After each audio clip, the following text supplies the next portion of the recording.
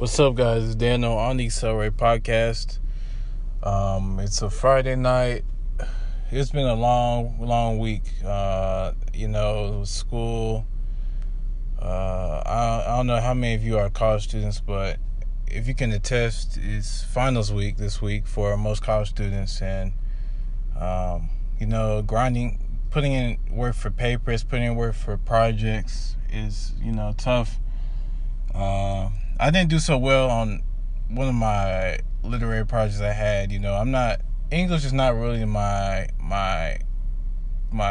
cup of tea. It's not my favorite thing to do, but I did pretty well on most of the other assignments, that we had. I had major papers that I did pretty well on, like major reflection papers I did good on. But then we had this very big grade. It was like end of the year literary oral presentation, and it was a 5-page paper on it was Frederick Douglass. I was doing Frederick Douglass, and I only did 3 pages. I didn't do 5 pages, and it pushed my grade like all the way down. It's sometimes I honestly, when I was typing, I couldn't think of any more words that I needed to put into the paper. I tried to use my works cited page or my cover page as 5 pages, but that didn't work out. So, hey, well, you live and learn, and yeah, hopefully they didn't put my GPA down too much.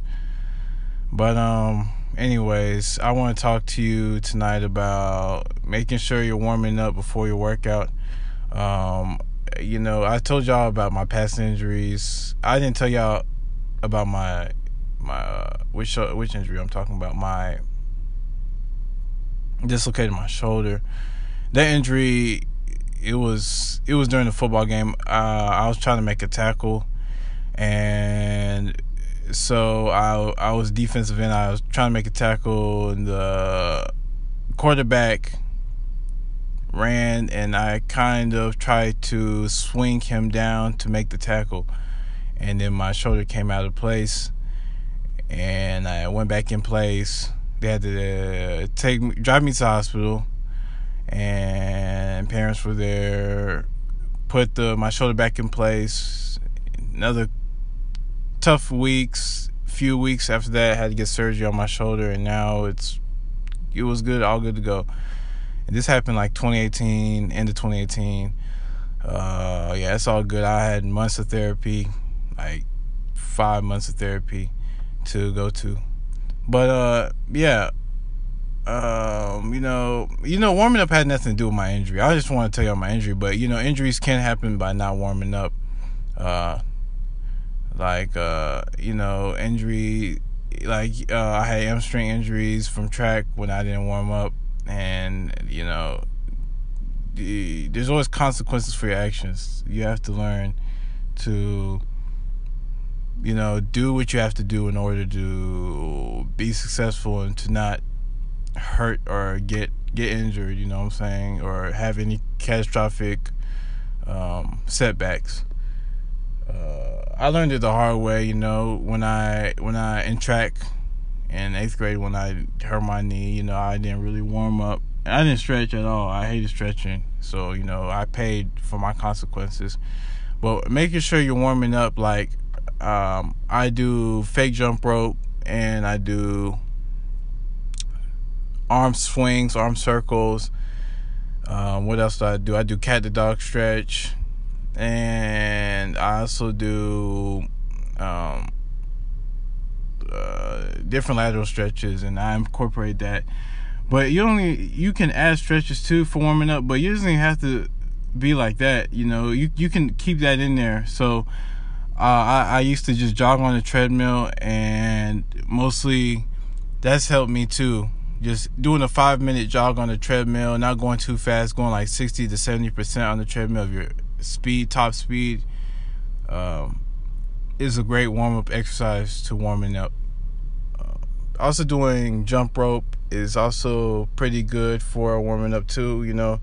I don't have a jump rope in my gym, so I don't really use jump rope much. I probably haven't looked hard enough for a jump rope, but yeah, jump roping is a good warm up exercise. It gets your calves, especially your lower leg area warmed up, and you get a good sweat in. So I would say the number one exercise probably in this list, warming up, is probably going to be, I would say, it'd probably be jogging on a treadmill. That's probably the most.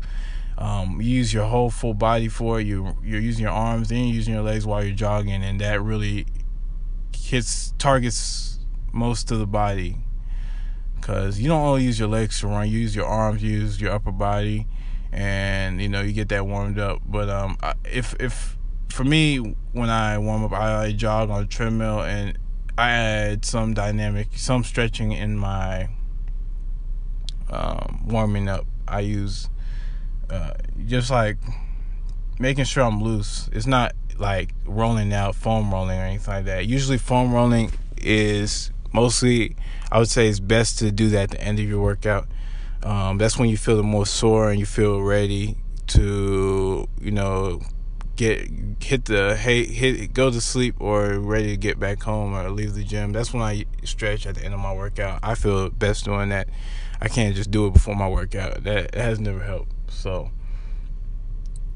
making sure you're warmed up. You either use jump rope, you jog on a treadmill, or do those arm circles, arm swings, cat the dog stretch, lateral stretches, all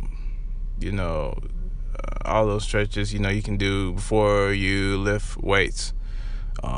That's a good way to making sure you're warmed up before you either bench press, you either squat, or you power clean or hang clean or whatever you do. That's a good way to do it. And that's about it for tonight. I just wanted to have a little warming up, a little thing about warming up. I don't think I hit anything about warming up lately, so hopefully you guys have a great weekend. And yesterday when I was talking, I had a podcast about eye contact and making sure, I just say this, the benefits. I had said yesterday was showing confidence. When you make eye contact with somebody, it just shows that you value them and value their time, especially when you're in a conversation. If you don't make eye contact, they might not think that you're presently there in the conversation. And that's why I was saying it was so important to make eye contact when you're talking or speaking, even when you're passing by somebody and looking. It makes you more approachable when you're making eye contact too, and more friendly. So, it's not a bash. I didn't learn it till later, like my senior year, like I said yesterday, and it wasn't a personal bash or anything like that. It's just improvement, something to improve on, to get better at. But anyways, that's it for tonight. This is Daniel on the Accelerate Podcast. Peace out.